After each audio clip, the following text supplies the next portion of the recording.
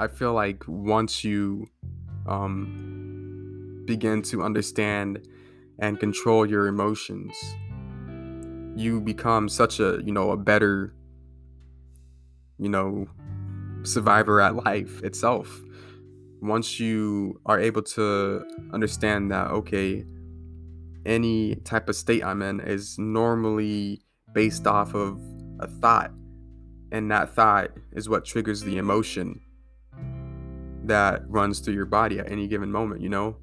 If you're at peace, it's most likely you're thinking peaceful thoughts. You're whether that be consciously or subconsciously. If you're at love and you're in a loving mind state, you're just always on top of, feeling good and giving out goodness and helping. If you're in an anger mindset, then you're thinking, angry thoughts. You're whatever it is. And another thing is that it's not also what you're thinking, but it's also what you're perceiving in life. And your perception of the things that you're perceiving in life is that's you're gonna form a thoughts based off of your perception on life, and on a certain, circumstance, or, unfortunate situation or positive situation.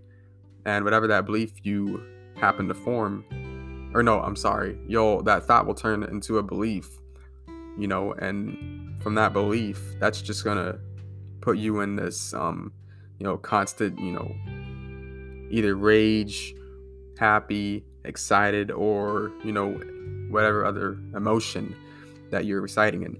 So whenever you have a perception on something, you must think in more than just one way. Mainly if your first perception happens to be a bad thought.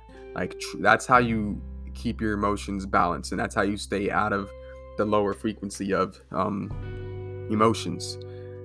I'm not saying to be complacent, I'm just saying, no matter what is happening in your current, you always need to have focus and high energy flowing, so you can think and be creative and have a sharp mind. If you're in a lower frequency and you're doing those things, then you're still limiting yourself in a sense.